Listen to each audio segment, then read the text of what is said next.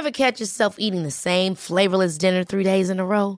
Dreaming of something better? Well, HelloFresh is your guilt-free dream come true, baby. It's me, Keke Palmer. Let's wake up those taste buds with hot, juicy pecan-crusted chicken or garlic butter shrimp scampi. Hello Fresh. Stop dreaming of all the delicious possibilities and dig in at HelloFresh.com. Let's get this dinner party started.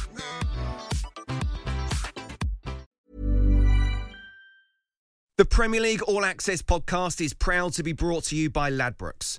Stay ahead of all the big games in the best league in the world, the Premier League. With the latest odds, form guides, expert opinions and more, the fans are the players at Ladbrokes. Are you in? Let's go.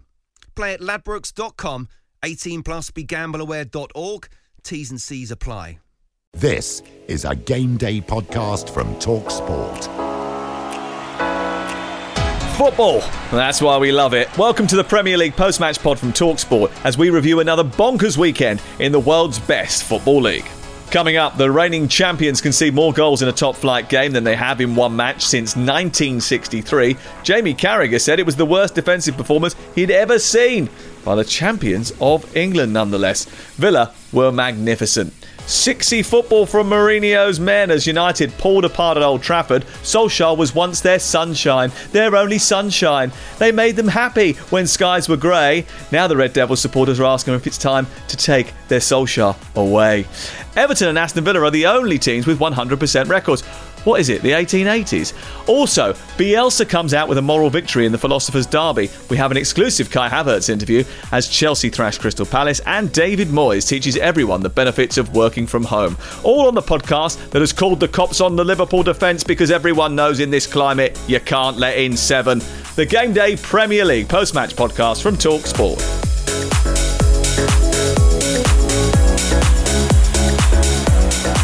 This is Game Day.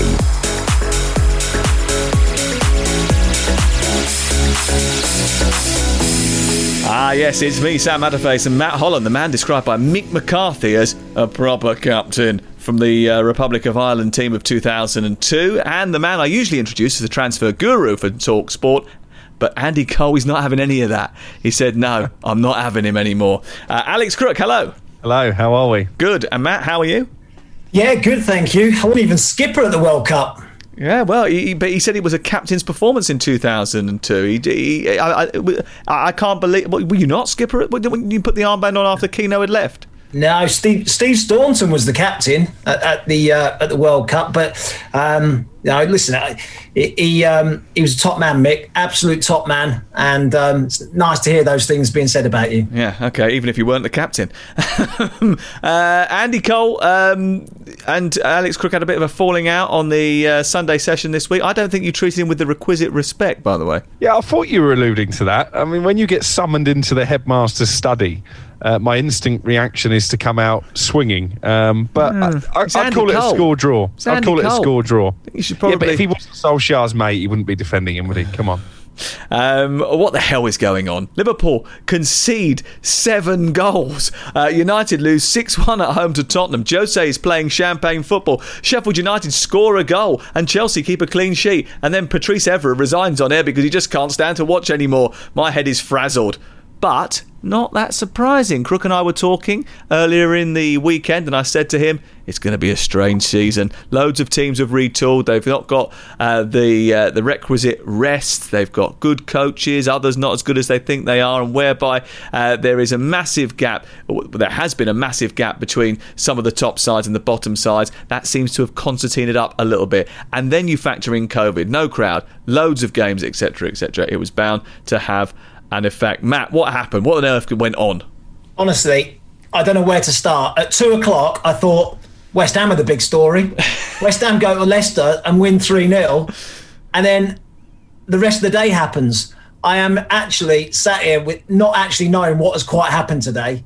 It's actually ridiculous. TalkSport's Stuart Pearce is ripping it up for West Ham. David Moyes in his bed at home. And West Ham start winning games. What's going on? And then obviously the Liverpool and Man United results. I'm just honestly, my mouth is just still at the floor. Can't believe what I've seen today. Jaw has been dropped. So shall we start at Villa Park?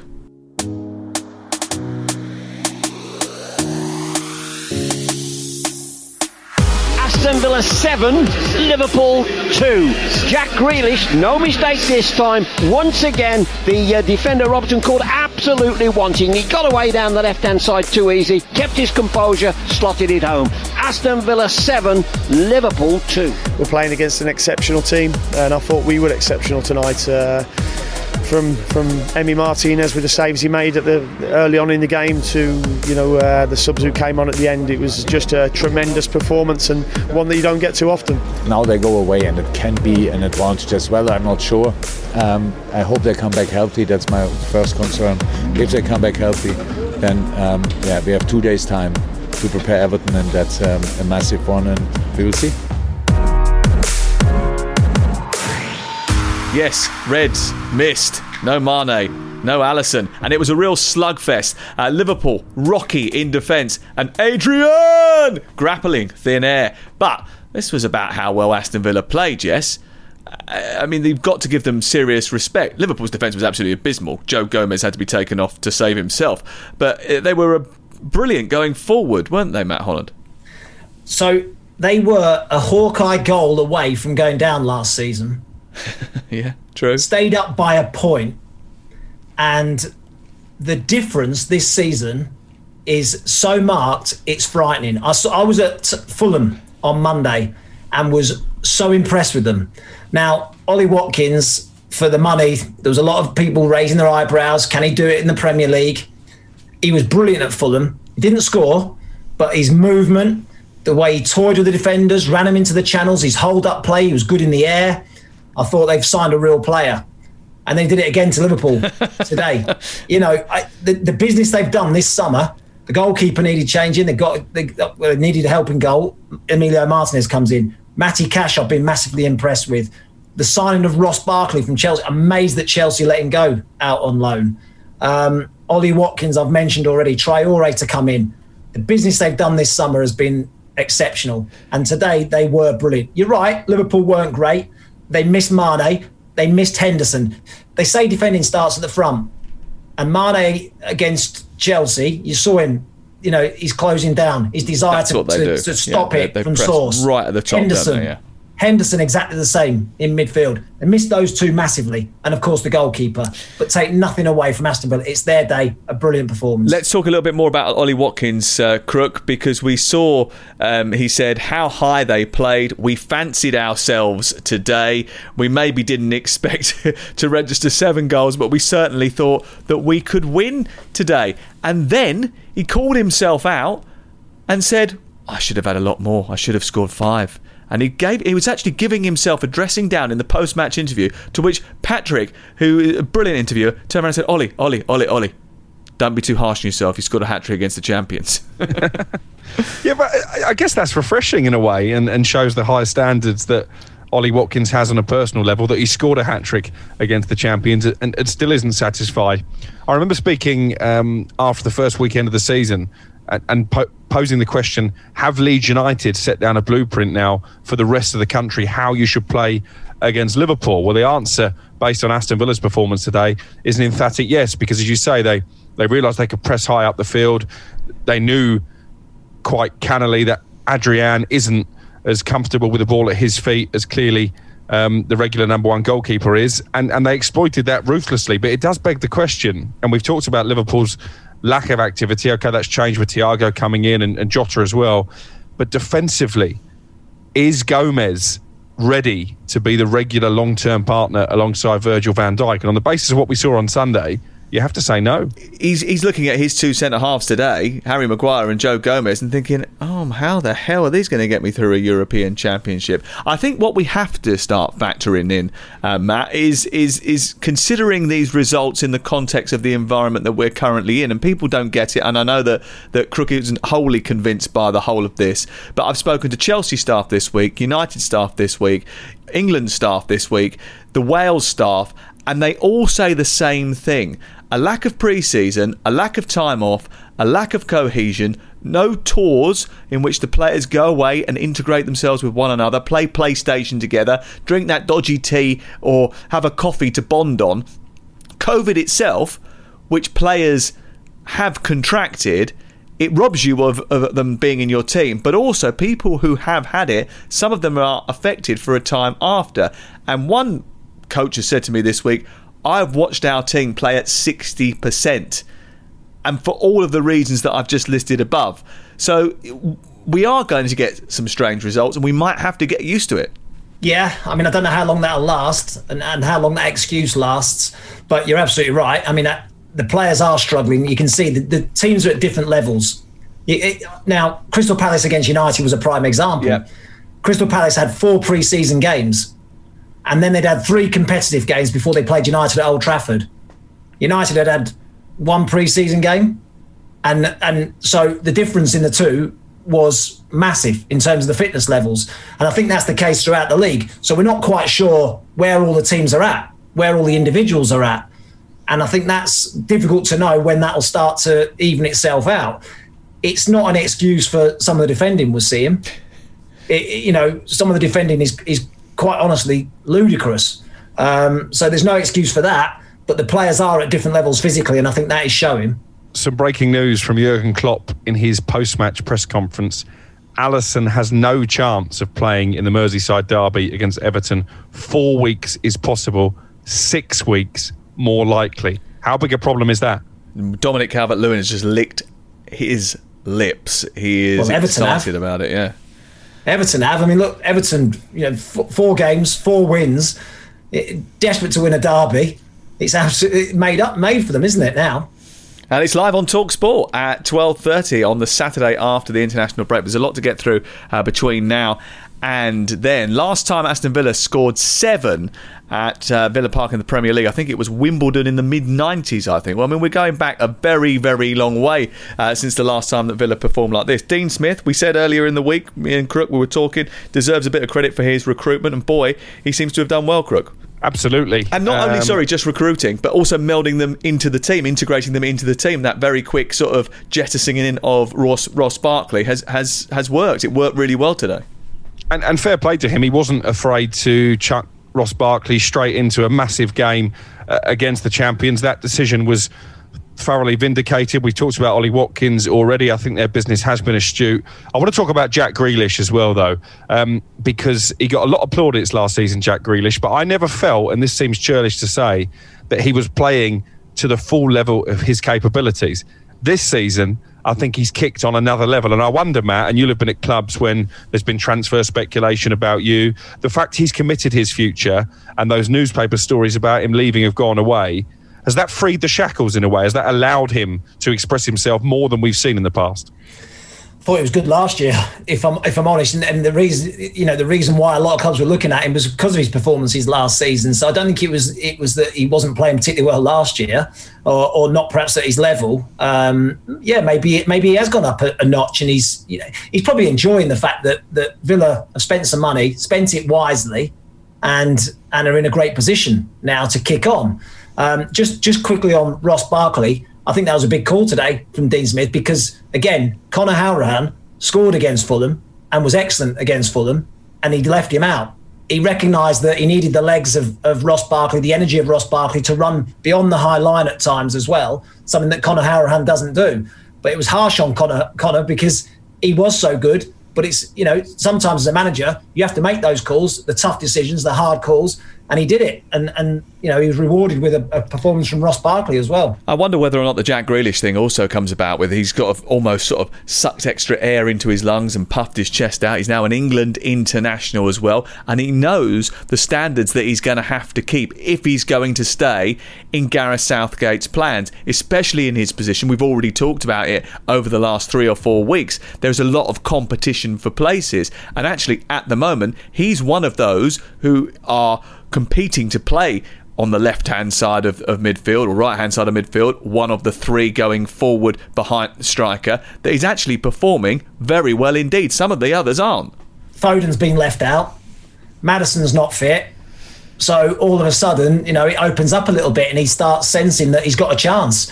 What he needs now is Gareth Southgate to show faith in him.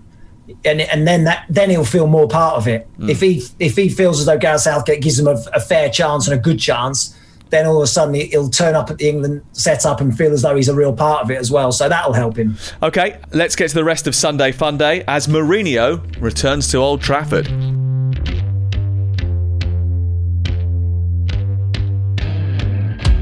This could get even more embarrassing for Manchester United. Harry Kane is poised. Could this be 6 for Spurs? Kane against De Gea. Kane pauses. Now, the quick step up, smashes it in. And De Gea, well, he's on the floor, prostrate as Harry Kane has just cracked in number 6 from the penalty spot. Well, it was bad already. And now it is Manchester United 1, Tottenham Hotspur 6. It's just a horrible feeling. It's the worst day I've had as a Man United manager or player. But I've been part of big defeats before and we've bounced back. So we've just got to let the boys who go away on internationals go try to find their mojo themselves, and the others that are going to stay here, we've got to help them.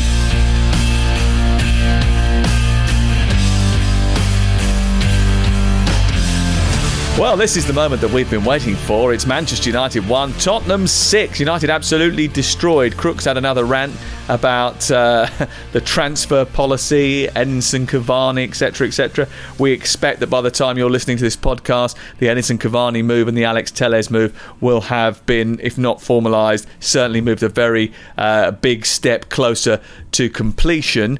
Those two players certainly add a little bit of experience to a team that looked all at sea in a game against Tottenham after being handed, Alex, a fantastic leg up in the first 2 minutes. Incredible. If you'd have said to anybody that United would be given a penalty inside the first couple of minutes, score it and then concede 6 at home, I think they'd have thought you were mad. But I mean, the way they capitulated after that, first time in the Premier League era, they've conceded 4 goals at home in a first half. Joint record equaling Premier League defeat. I mean, everything that could go wrong did go wrong. Perhaps the red card was a bit harsh on Anthony Martial. The red card was ridiculous. I mean, he shouldn't have raised his arms. No, he shouldn't have done, but it's 2 yellow cards. I mean, I spoke to the PGMOL about this, and I think the common consensus is 2 yellow cards would have been right. But because it was not a clear and obvious error, the VAR couldn't intervene and ask Anthony Taylor to go and have a look at the monitor, which again in itself is not common sense and ridiculous. But anyway, apart from that, Matt, as Crook said, it was so disjointed once again, lethargic once again. They've kept just 1 clean sheet in their last 7 home fixtures. They conceded 6 today. The defence is a serious problem, but the attack needs help as well, because there's 3 young players up there that aren't scoring goals and don't look like they're going to trouble anybody. The warning signs were there against Brighton. Brighton scored 3, could have had 6. Tottenham did score 6 against them. Defensively, Luke Shaw's positioning all over the show, absolutely all over the show. I'm not sure where he's going. At one point he's playing centre half, leaves the space out. Maguire has to go out there, then he vacates the position where Son scores. It's frightening, some of the defending and decision making from Luke Shaw. The space in midfield, there's no mobility. Matic, Pogba doesn't want to defend. And the worst thing about Pogba not wanting to defend is that because he doesn't want to defend, he actually doesn't defend.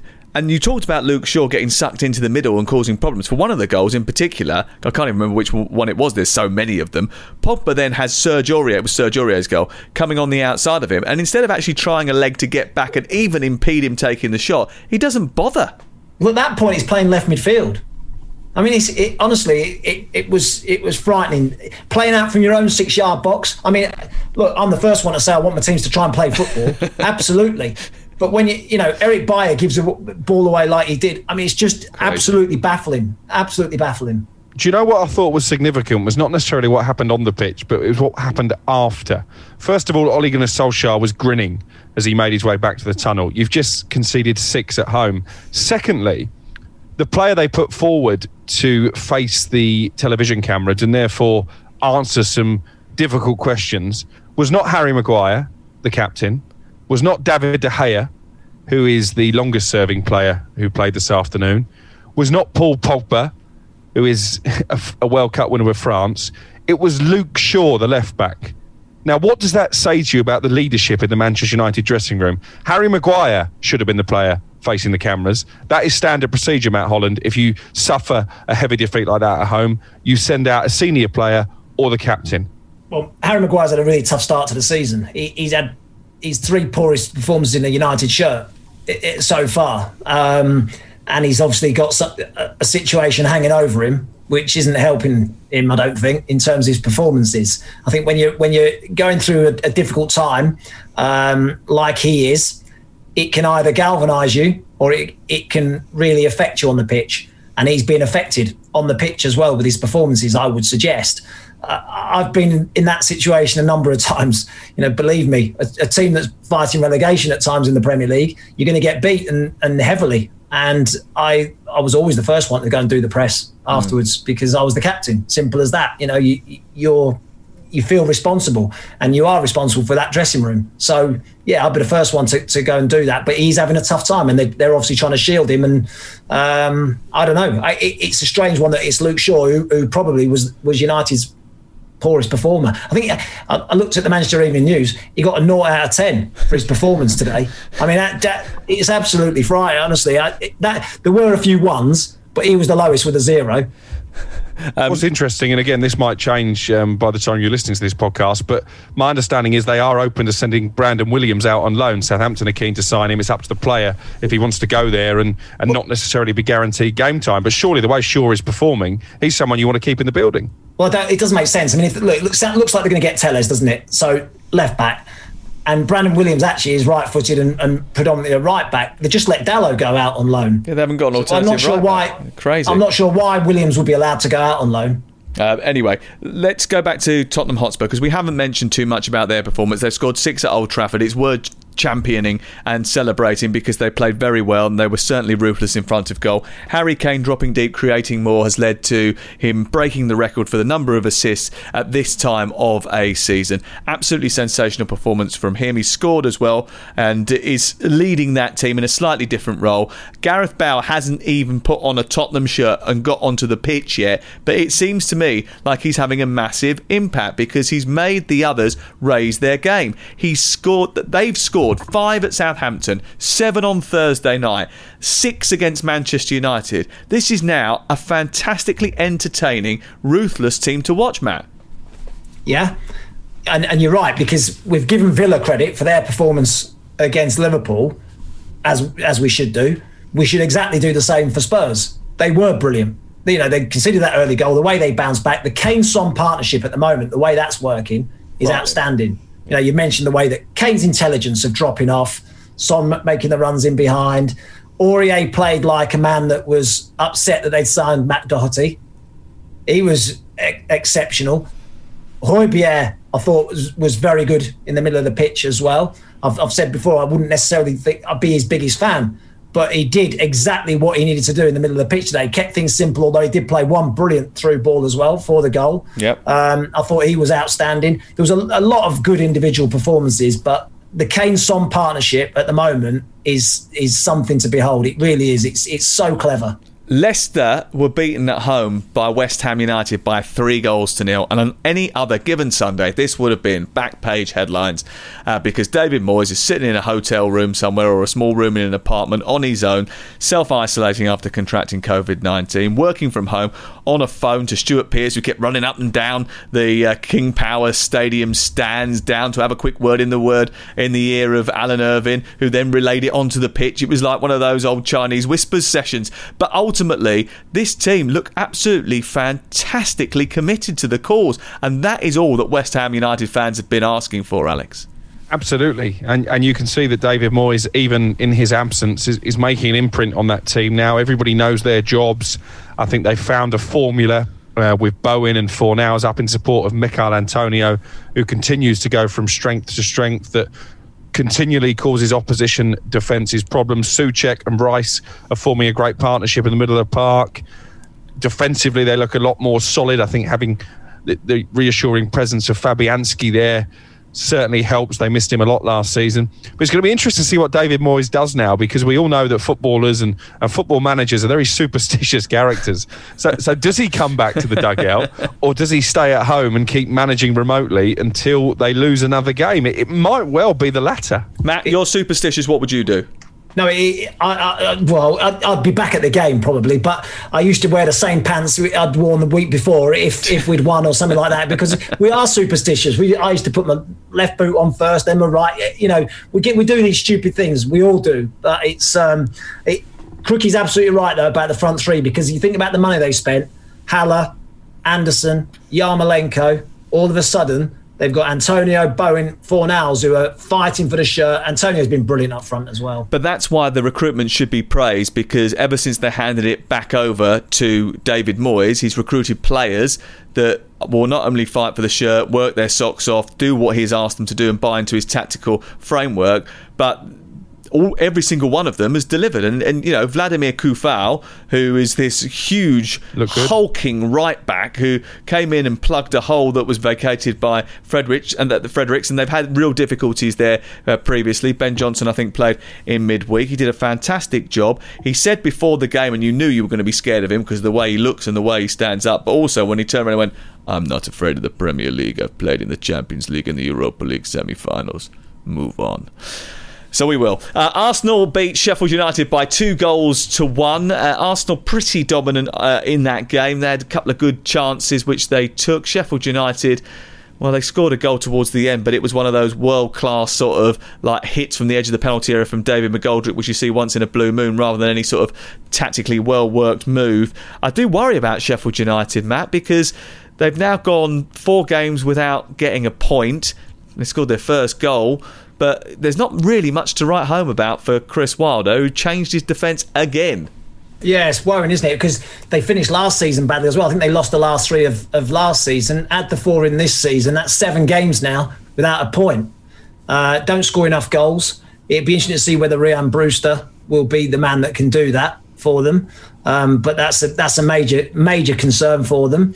I'm a bit worried for them as well. You know, I was part of a team that did brilliantly in our first season in the Premier League, and then unfortunately got relegated in the second. I'm not saying that will happen to Sheffield United. It's too early to say that, but I'd be worried about them at the moment. Yeah. With Sheffield United, their recruitment of Ryan Brewster, £23 million. They seem to think that he's going to deliver. Are you as confident, Alex? I think the jury's still out.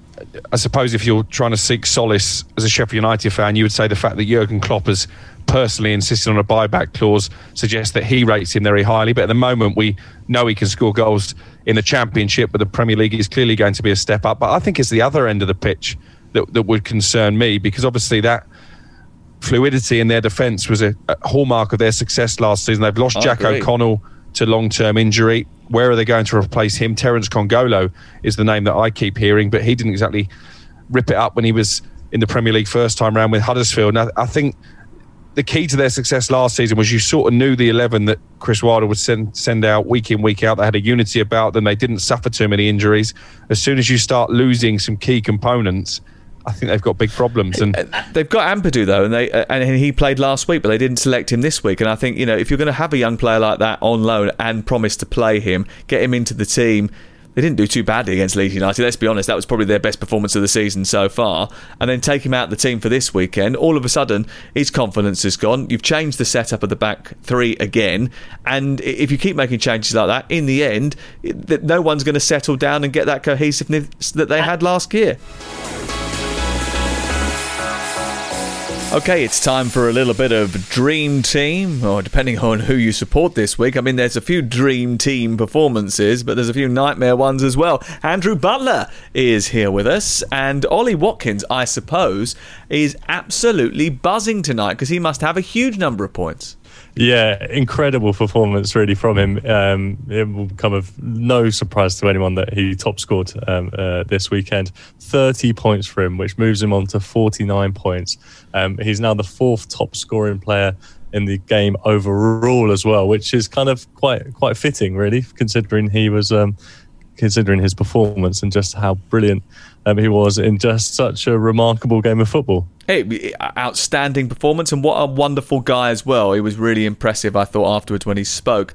Aston Villa as a team, though, have got some little gems in there, haven't they? I mean, when you look at the way that Dean Smith has retoured that side now, there's a few that you could maybe cherry pick for a few upcoming games as well. Yeah, of course. I mean, Jack Grealish is always going to be the obvious choice. He's in the game at 3.6 million. He's selected by 14.7% of teams, which suggests that people obviously know about him a fair amount. But even Emi Martinez, who's got 21 points so far. He's playing a lot of games in all the competitions. John McGinn got 10 points this weekend, so he's got to 20 points, and he's only been selected by 0.3% of sides. And then, the last time we spoke, Ross Barkley hadn't even signed for them, and and he picked up 8 points today. So Villa are looking really just quite impressive, and there's certainly players that you could definitely pick up in your dream team. We haven't got a lot of time to go through everybody today. So I'll ask you who surprised you most this weekend, and who got the most points. Obviously, Ollie Watkins got the most points this weekend, but who's another one who got a lot of points where you didn't expect them to pick up this weekend? Potentially producer Lucy's team entirely. What? Can we just move on to that? Really? Yeah. No, this is bad news. Yeah. This is I think potentially the greatest surprise of the weekend. Oh dear. She's got a lot of points this weekend. 54 because she had Heung-min Son, Harry Kane, Mo Salah picked up obviously points because he scored a couple of goals. Kyle Walker-Peters got 7, and she's jumped. Leading. She's leading out of all of us. She's leading. Now. Yeah, she was like 2,000 behind us the other day. She's gone up to 1,684th, up from 4,921st. You're doing very well still, Sam. You've got 203 points. You're up again this week. Oh, there's only 4 in it between me and Luce. Let's just say I need to go away and think about what I've done. Have you taken your eye because off I've moved down to 3,179th, down from 616th. And Ben Chilwell was the only player who scored me points this weekend. Oh dear, Andrew, all I can say is it is your job. That's your catchphrase.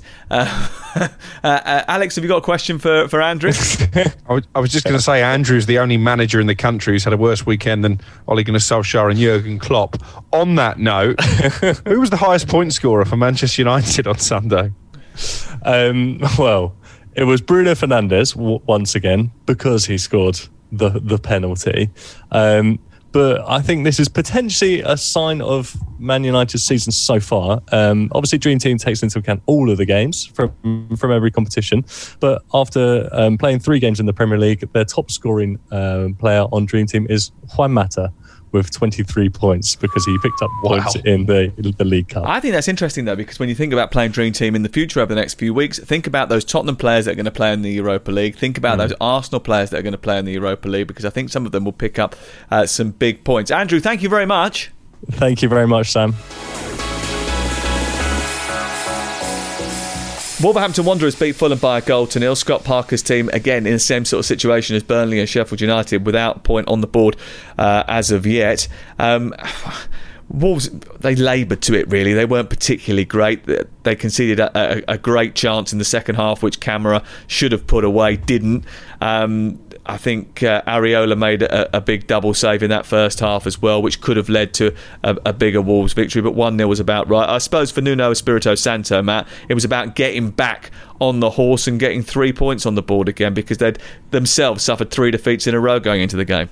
Yeah, and thrashed by West Ham as well. A record Premier League defeat for them, yeah. Exactly. It wasn't just a defeat, it was a hammering as well by West Ham. So they did need to get back and get their 3 points and keep a clean sheet, because that's something that they were so good at. I mean, the good news for Wolves this week is the contracts, really, for Conor Cody and Raul Jimenez. Yeah. I think that's the big news coming out of Wolves this week. Yes, the 3 points are important, but that was good business as well, wasn't it, for them? Especially Jimenez, because there has been talk, maybe Manchester United, maybe Juventus, but he's so ruthless because he's not a striker who actually gets too many chances created for him, but the ones that he does get, by and large, he sticks in the back of the net. I think that was a significant win for Wolves, because they're a bit shell-shocked after what happened against West Ham United. So the clean sheet will please Nuno Espirito Santo. I think some bookmakers have already paid out on Fulham being relegated, and you have to say, when you look at their team and you look at the performances, I can't see them staying up. And I know we're 4 games into the season, and I love a bold prediction, but I think they are the one team at the moment that you can see destined for an immediate return to the Championship. OK, can we get a big foghorn here? Because this is the moment that Crook has been waiting for all week. Because when Manchester United lose, especially badly, he has to remind us that he is in love with Ralph Hasenhüttl. And Southampton did get all 3 points today. So you and Big Ralph can go off to Oktoberfest together, enjoy a big stein, do a bit of Oompa dancing. Yeah, you would love that. Look at you. You're so excited about even the thought of it. Tell us about why they did so well today. Well, it's back-to-back wins in the Premier League. Not easy to come by, especially in this crazy season so far. And back-to-back clean sheets as well. Back-to-back clean sheets with the gargantuan Yannick Vestergaard. Do you know what? The good news for Southampton is they've won a game, they've scored 2 goals, and Danny Ings hasn't scored. Absolutely. That is the big news for them, because they've been so reliant. If there's any team that's reliant on a man that's get their goals for them, it's Southampton and Danny Ings. So for them to win without him scoring, that's the big plus for them. Well, the last 9 goals actually in the league had been scored by either Danny Ings or Che Adams, and both of them missed chances on the day. One of them, Ings, was prevented by what was a spectacular save by Sam Johnston early in the game. But the fact that Romeo scored a goal was not only a collector's item, but it was an absolute peach of an effort as well. First goal in 43 matches, I think, in the Premier League for Oriol Romeo. I can't believe you're telling me that Che Adams has missed a chance. That doesn't sound like Che Adams at all. But Matt's exactly right. They do need to take the goal-scoring burden away from Danny Ings. I think Romeo said that in his post-match press conference. If they can keep Moussa Djenepo fit, and it's a big if because he missed more games than he played last season, he is a genuine rough diamond, I think. Unpredictable. I'm not convinced sometimes that he knows what he's going to do with the ball, let alone the opposition.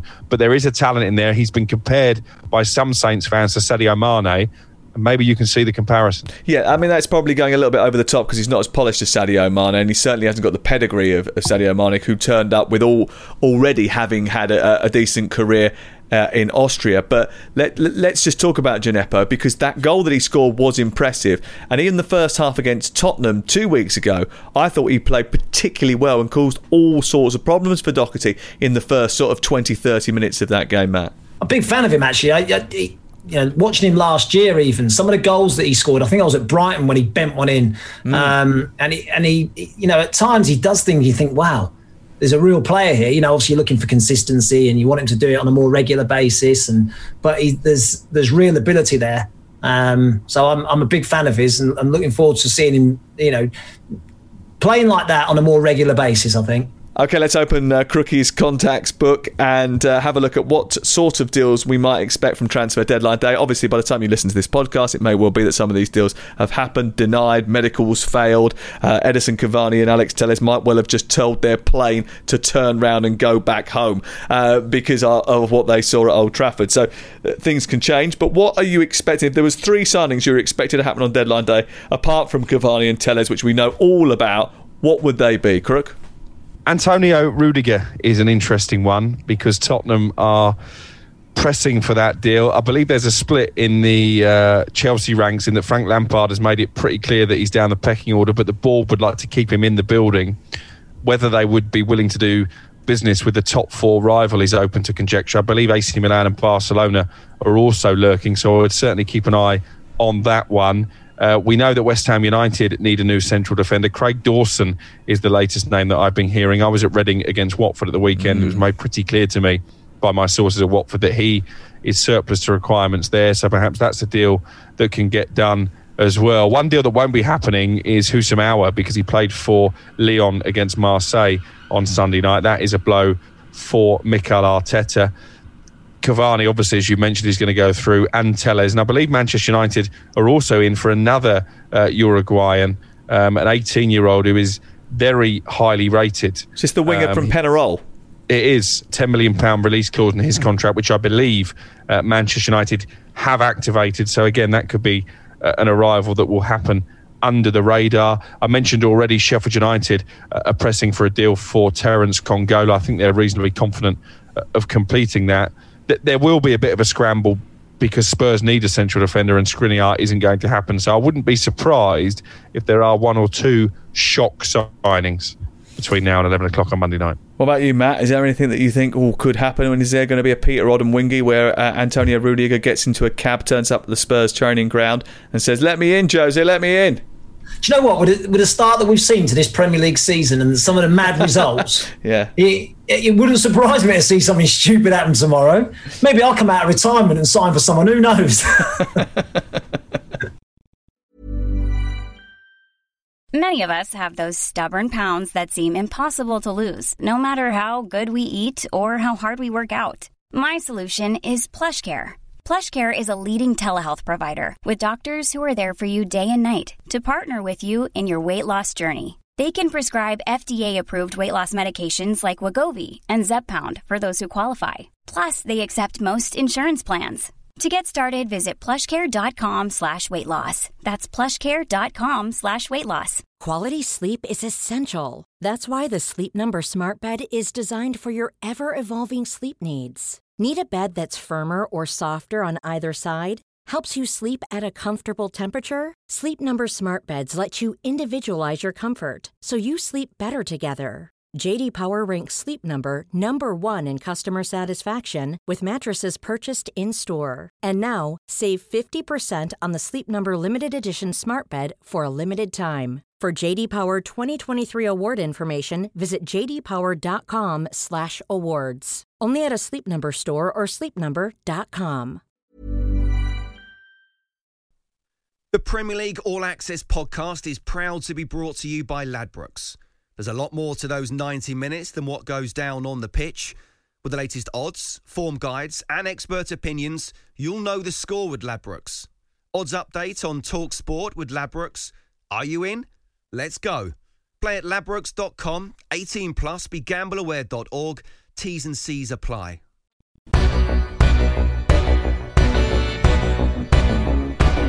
Jorginho is about to take his second penalty of the match.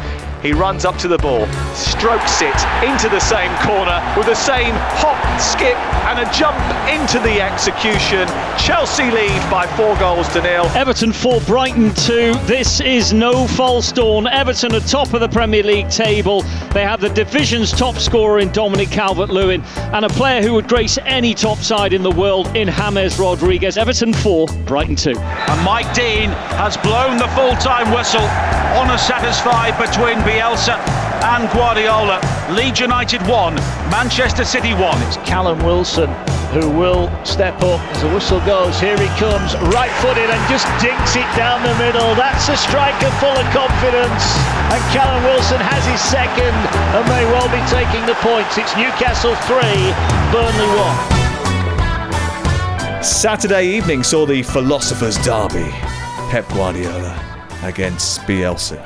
No two people have been matched in the same sort of vein since René and Renata in 1982 when they sung a duet, Save Your Love. Those two obviously are, well, they might as well just go and get involved in a civil partnership. They love each other that much. But the game was... The game was one of the best football matches I've seen all season. I mean, sometimes to have a great football match, you need goals. But ultimately, even though there wasn't as much goal-mouth action as maybe we had in the Liverpool game, I arguably thought it was a better game because of the way Leeds reacted to being so dominated in the first 15 minutes. Went from 34 possession to 66 possession within a blink of an eye. I just thought it was a really brilliant, competitive match for a team that were in the Championship last season, and let's be honest, haven't got the best players. They don't spend millions and millions on each and every position. To work out a system, a tactical plan and framework to get the maximum out of the bodies they've got in the building is very, very impressive, Matt. Looks like a great result for Man City now. It does. After what we've seen. After what we've just seen, it looks like a great result. Honestly, it was a great game. It was chaos. You can't take your eyes off Leeds. The way they go at teams, it's brilliant. I know you're right. Man City first 20 minutes, I thought they were going to blow them away. I thought City are going to win this comfortably. But the way they clawed their way back into it, we didn't just claw their way back into it. Had a right go. They fought their way back into the game. They earned their way to. That's exactly what it is. This is a team that we're going to enjoy watching all season. We are, because they just have a go no matter what. And what the attacking numbers, it's just their fitness levels. We've talked a little bit about the levels of where teams are at. I'll tell you where Leeds are. They are one of the fittest teams, if not the fittest, in the Premier League. We talk about Liverpool and their relentless pressing, and Man City's relentless pressing. This Leeds team do it as well. And then, they're up and back and up and back. They are brilliant. I tweeted on Saturday night, how is a team with all due respect, Luke Ayling at right back and Stuart Dallas at left back or in midfield, wherever he happens to play him, because he'll use him anywhere, by the way. He's played in about 15 different positions, apart from goalkeeper, over the course of the last year. Become such a good competitive team against Liverpool away and Manchester City at home? Well, I don't know the answer, but I'm guessing that one of them is they have to be the best tactically informed team. They have to be the fittest team. Now, whether that comes back to haunt them like it did in the first year of Bielsa and they drop off at the end is a different matter. But they're only playing 38 games this season. They're already out of the Carabao Cup. So they're not going to be over-committed in terms of minutes on the pitch.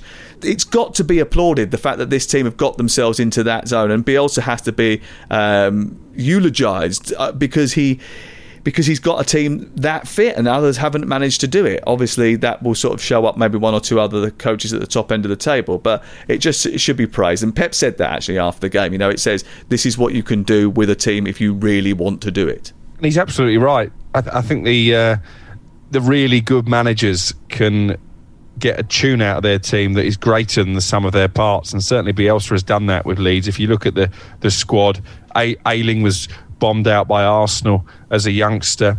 Cooper, the captain, was questioned even by Leeds fans in League One whether he was good enough, and here he is excelling in the Premier League. Patrick Bamford, we've documented already. As you say, the fact they've managed to go toe-to-toe with both Manchester City and Liverpool and swat aside a Sheffield United team who did really well last season just shows the unity he's got, the character in the group. They're running the extra yard, and I think they're in for a great season, Leeds. I really do. I don't think we're giving them enough credit for the way they play as well. Yes, their fitness levels, and yes, they get about the pitch. But this is a team that can play. I watched them at Arsenal last season in the FA Cup, and I thought, wow, first half, they were unbelievable, outstanding. Past Arsenal off the pitch. Arsenal never had a kick. I will also give credit to the manager for the fact that they'll play a system, they'll keep to a system or an ethos of play, a modus operandi.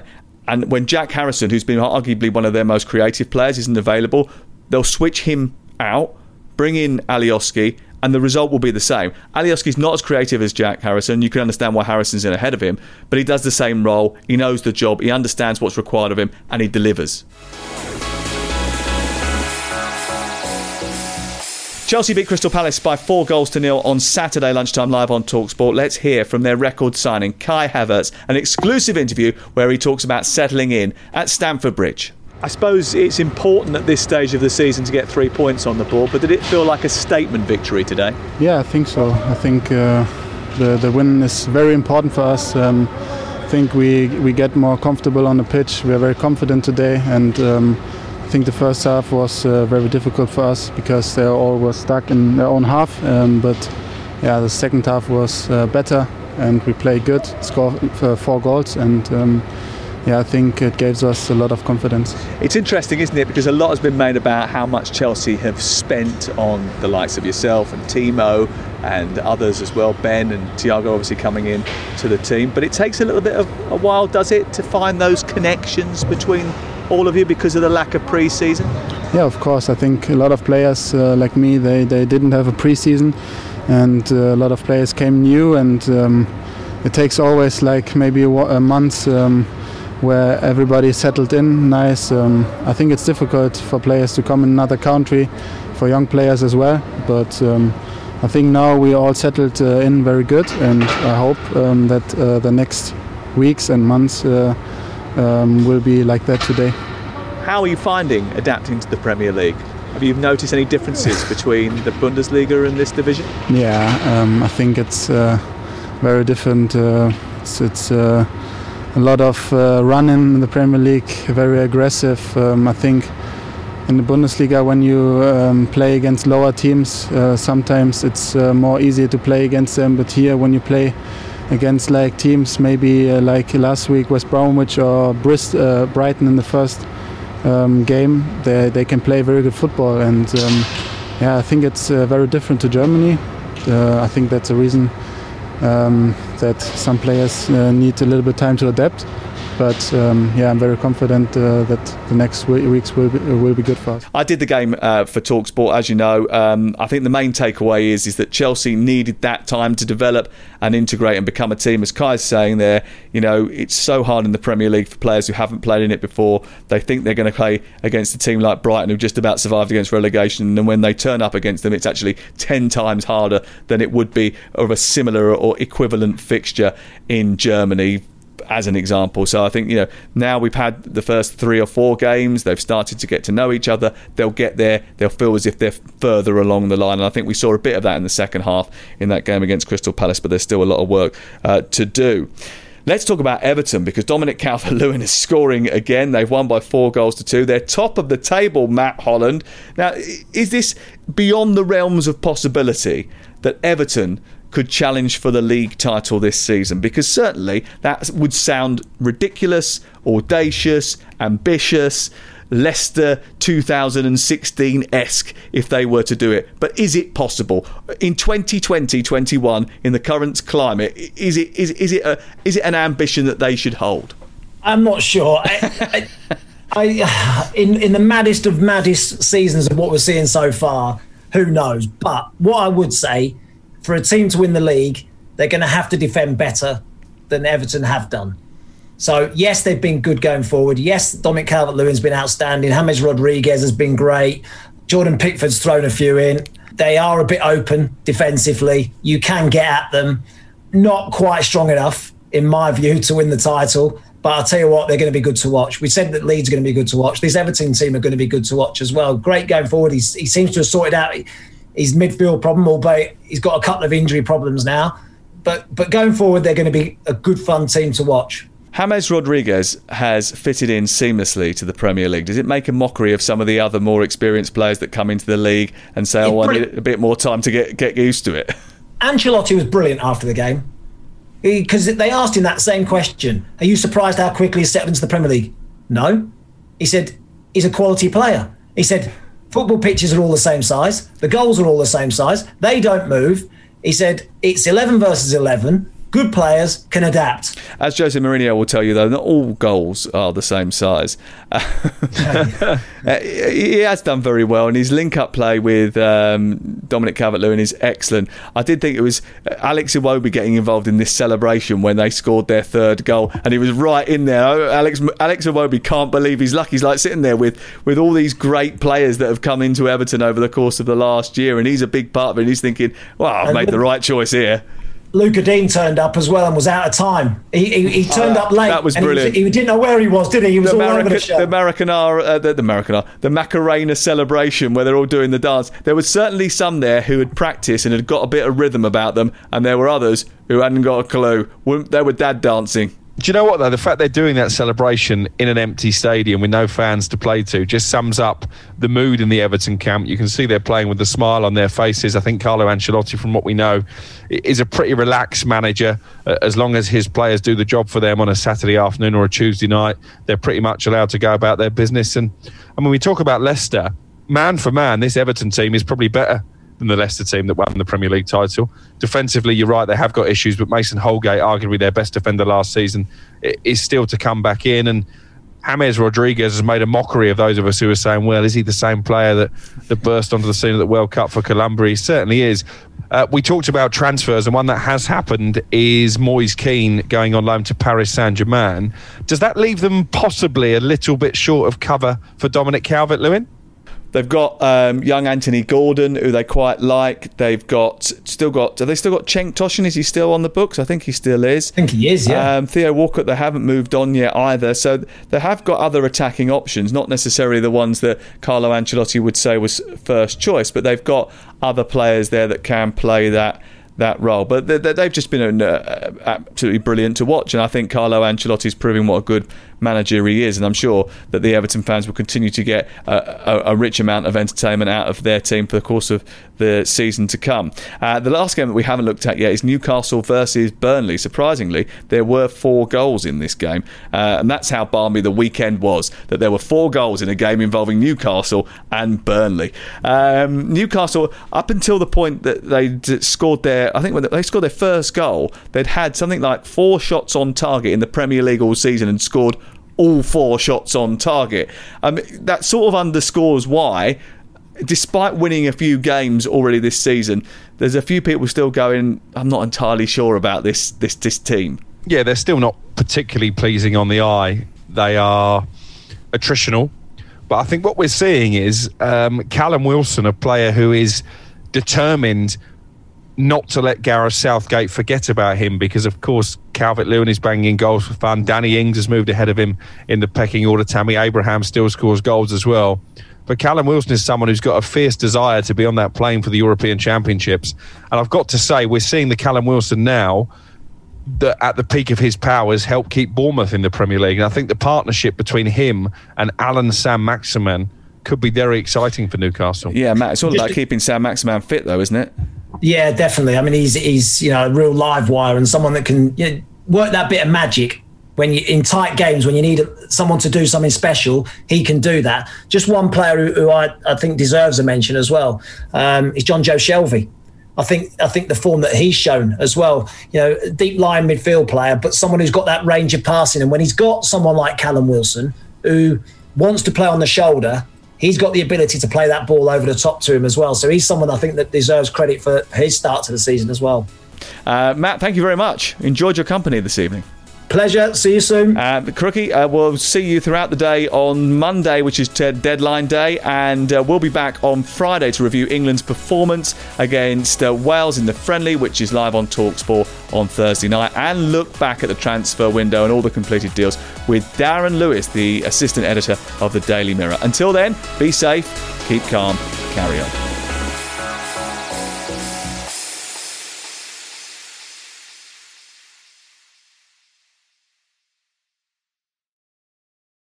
The Premier League All Access podcast is proud to be brought to you by Ladbrokes. The latest odds, we set them. Form guides, we've got them. Expert opinions, we share them. The best fans in the world deserve the best. Be matchday ready before the whistle blows with Ladbrokes. Odds update on TalkSport with Ladbrokes. Are you in? Let's go. Play at ladbrokes.com. 18 plus. BeGambleAware.org. T's and C's apply. Ever catch yourself eating the same flavorless dinner 3 days in a row? Dreaming of something better? Well, HelloFresh is your guilt-free dream come true, baby. It's me, Keke Palmer. Let's wake up those taste buds with hot, juicy pecan-crusted chicken or garlic butter shrimp scampi. Hello Fresh. Stop dreaming of all the delicious possibilities and dig in at HelloFresh.com. Let's get this dinner party started.